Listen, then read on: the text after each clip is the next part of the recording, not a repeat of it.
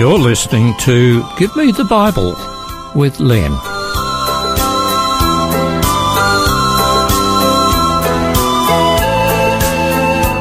Today's topic is entitled Politispeak.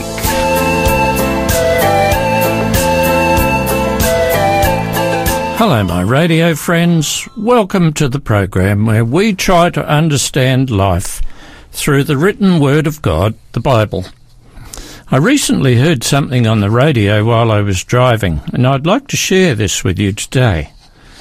It was a news report aired on ABC Radio News about a move at the ANU, that's the Australian National University, otherwise referred to as the University of Canberra, about renaming certain people, including mothers and fathers, with non-gender names. The reason given for doing this was that any person or people who had or has a different sexual orientation should not be offended. The report was published in the Daily Mail newspaper on Friday, February 19, 2021. And here are some relevant sections of the report. It says, academics from the nation's top university tell staff to call mothers the gestational parents and fathers the non-birthing parents. And there is even a gender-neutral term for breastfeeding. Australian National University hoped to introduce gender-inclusive education. Gender Institute Handbook asked for dads to be called non-birthing parents. Staff have been asked to correct themselves if they use the wrong terms. And then a hospital in the United Kingdom told staff to use terms like birthing parents. End of quote. So, the university, along with at least two English institutions, wants everyone to call mothers gestational parents and fathers non-birthing parents. Mother's milk is to be renamed human milk or chest milk. Whether you agree with this Politispeak or not, I have some comments for you to consider. And I would then like to look at the question from a biblical perspective. You may well remember that many countries in the world have voted whether or not to legalise same-sex marriages. Here in Australia, the majority vote sanctioned framing new laws to make same-sex marriages legal. It is my view that the Canberra University recommendation is probably a spin-off of new attitudes to people whose sexual orientation is different than what has been considered normal for thousands of years. The multicoloured flag, featuring all the colours of the rainbow, represents some of the multiple sexual orientation groups that exist today. And the letters LGBTQIA+ describe some, not all, of these sexual orientations. L for lesbian, G for gay, B for bisexual, T for transgender, Q for queer, I for intersex, A for asexual. Children, at least in some societies, now have the right to choose how they want to be identified. This means that a child with male genitals may choose to regard himself as female, and a child with female genitalia has the right to live and be known as a male. As someone who endeavours to understand life from a biblical perspective, I find this modern approach to sexual orientation quite challenging. Now, back to mother and father. Understanding that certain minority groups within society may take offence because majority practices, I feel that the motive behind this recommended change in gender terminology is more than seeking social justice. Furthermore, although I respect the rights of people to live as they choose, it is my opinion that the suggested terminology change is venturing from the sublime to the ridiculous. Should it reach a point where the suggested name changes become law, then I suppose I would become a conscientious objector. Maybe it is time the majority of citizens stand up and register their offence at having well-accepted names and social practices altered. Now, another issue is that I find abusing God's name by using it flippantly is much worse than calling parents father or mother. Perhaps we should start a campaign to prevent people from saying such things as, "Oh my God," or "Cripes," or "Jesus Christ," and such like. In my opinion, use of such terms is extremely offensive. So if mothers are to be called gestational parents and fathers non-birthing parents, what names should be given to adopted mothers or fathers? Non-related parents, perhaps? Can you imagine how a woman and her husband, who with love and care raised an adopted child, would feel if instead of that child calling them mum and dad, address them as my non-related parents? And what would the next step be? What would the names for boy, girl, uncle, aunt, grandmother, or grandfather become? Now, humanism is an ideology that's a worldview, a life perspective, that eliminates God. And I suppose that the ditching of names like mother and father is just another product of humanism.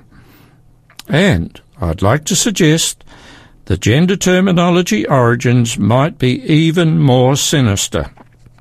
It's very highly probable that the enemy of souls, the devil, also known as Satan, has a vested interest in promoting humanism and eliminating positive identifiers such as mother and father. The issue I've been highlighting today is an issue of respect to others. Respect for others is enshrined in human rights. So where did human rights begin? Did human rights simply evolve, or were they designed? And I'd like to suggest to you that they were given to mankind at the beginning by the creator of mankind, God. In Genesis 1 is the record of the creation of the earth. On day 6 of those literal 7 days, God created man. In creating man, God gave human beings a special but lasting assignment, and we read this in Genesis 1:28, where it says, God blessed them and said to them, "Be fruitful and increase in number. Fill the earth and subdue it. Rule over the fish of the sea and the birds of the air, and over every living creature that moves on the earth." Now, to rule over means to be the custodian of, to be the carer of. God intended that man should protect and nurture what he had made. This is about animal rights and environmental protection. And then further on in the book of Exodus, there is a biblical statement about human rights, and that's found in Exodus 20, verses 8 to 11. And here's what it says. Remember the Sabbath day by keeping it holy. 6 days you shall labour and do all your work. But the 7th day is a Sabbath to the Lord your God. On it you shall not do any work, neither you nor your son or daughter, nor your male or female servant, nor your animals, nor any foreigner residing in your towns. This section I've just read to you is the 4th of the 10 Commandments. It outlines one's respect for God and it outlines how people should respect others. It is a profound statement of human rights. Basically, the second part of this commandment is saying that no one should be made to do what the principal individual would not do, regardless of their place in society. And Jesus further emphasised this by saying, as is recorded in Matthew 7 verse 12, "In everything, do to others what you would have them do to you." And this, of course, is known as the Golden Rule. So, according to what the Bible teaches, it is not appropriate for a Christian to be offensive to other people because of their race, sex, skin colour, ethnic background, or social status. However, God did create human beings with only two sexes, male and female. And Genesis 1:27 clearly outlines this, and it says, "So God created man in his own image. In the image of God he created him. Male and female he created them." The current mixed-up multiplicity of sexual orientations is not God's doing. God created two sexes of humans, not 6 or 7 or 23, just two. Humanism is very like the theory of evolution, with its unproven, unsubstantiated, flawed, ever-changing ideas. Truth, according to humanists, is flexible and adaptable. That kind of truth is called relative truth. Relative truth shifts are relevant to the popular opinions of the day. What may have been true in the past may not be true in the present, and that may not be true in the future. However, truth, as is founded in God's Word, the Bible, is like an anchor and is permanent and fixed.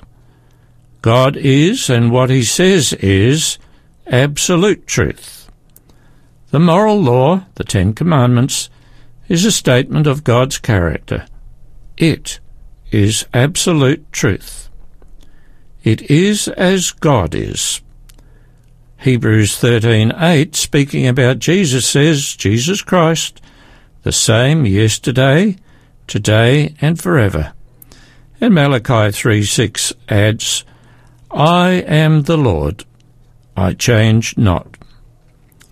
According to the Word of God, it is not disrespectful to call your parents father and mother.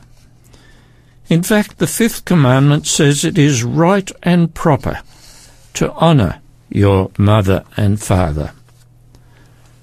The proposed politically correct terms for mother and father are dry, clinical, uninteresting terms. They focus on sexuality rather than focus away from it, because each refers to reproduction. In my opinion, this is possibly offensive to people who cannot have or do not want children. The term mother is a rich descriptor, as mother refers to the one who nourishes, cares for, and loves her children. The term father also carries with it much more than mere sexuality. A father is to be a role model, a protector, provider, and instructor of his children. We're going on straight after the break.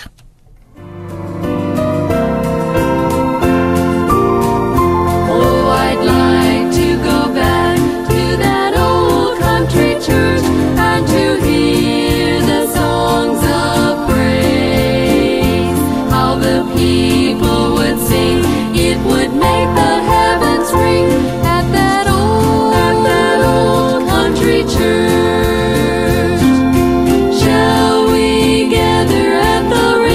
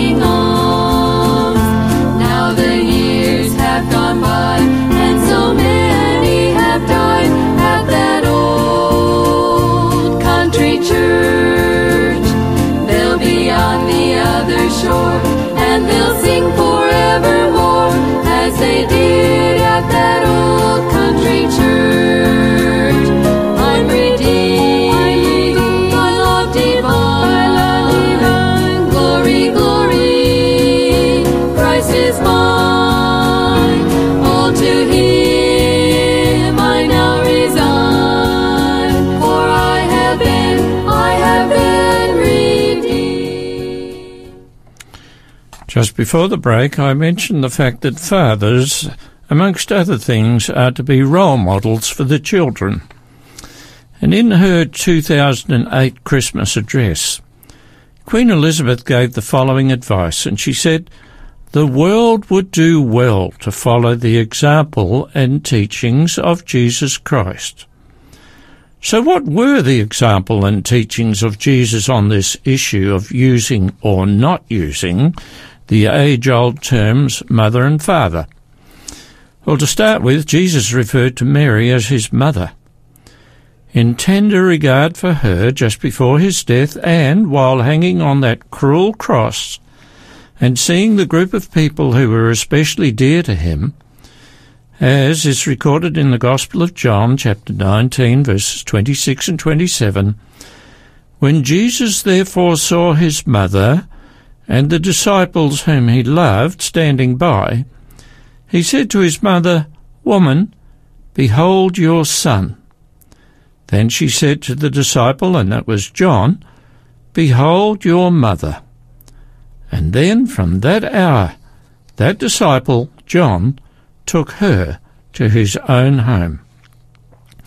Joseph, the husband of Mary, had most probably died before the crucifixion, and possibly the rest of the children Jesus grew up with had probably left home by then. And with Jesus gone, she would have no familial support. So John became her adopted son, or rather, Mary became John's adopted mother. Jesus believed in and often quoted from the Old Testament scriptures. He would have been aware of the two following texts. Firstly, in Isaiah 66:13, "As a mother comforts her child, so will I comfort you, and you will be comforted over Jerusalem." And then in Proverbs 1, verses 8 and 9, "Listen, my son, to your father's instruction, and don't reject your mother's teaching, for they will be a garland of grace on your head and a gold chain around your neck." To use the term mother instead of being an embarrassment to Jesus was an honour. Now, what about father? Well, there are many names of God, including Elohim, meaning powerful, Yahweh, meaning the Lord, Abba, meaning Daddy, El Elyon, meaning God Most High, El Roy, meaning the God who sees, El Shaddai, meaning God Almighty, and others. But what did Jesus call God? When his disciples asked Jesus how they should pray, he gave them a model prayer, and that's found in Matthew 6, verses 9 to 13, and it began like this: "Our Father, who art in heaven, hallowed be your name." In the Olive Garden, prior to the arrest of Jesus on the night before the crucifixion, Jesus went into a secluded place to pray. Here are the first few words of that prayer, as recorded in John 17:1. "Father, the hour has come. Glorify your Son, that your Son may glorify you." And then there's this short prayer as Jesus hung on the cross, as recorded in Luke 23:34. "Father, forgive them, for they do not know what they are doing."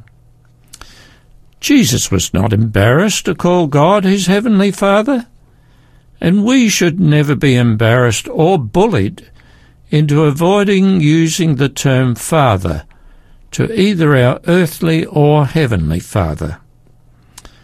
It's my understanding that the move to remove the words mother and father from our everyday language is a product of people being sexually confused.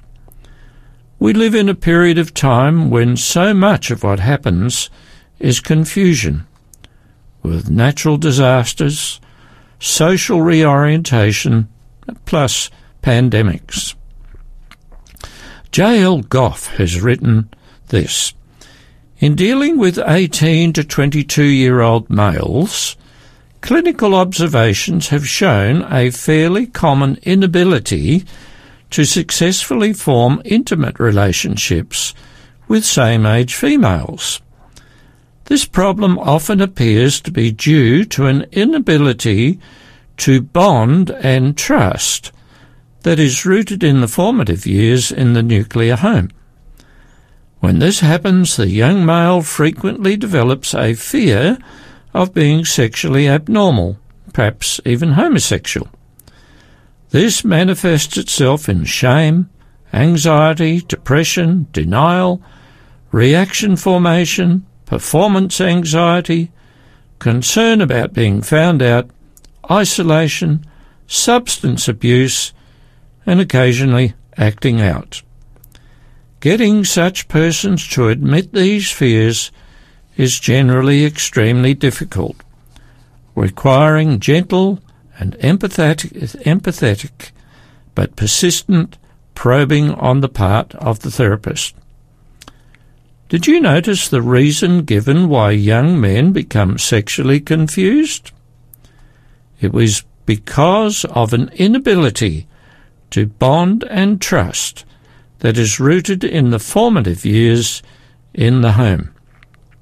Somehow, I feel renaming mother as the gestational parent and father as a non-birthing parent will not help, but instead confuse the situation. And I feel very privileged to have had a good mother and father, and I'm proud to refer to them as such. And I'm very glad to have a good Heavenly Father who cares for me and has my best interests at heart. How about you? Are you glad to have had a mother and a father who care for you?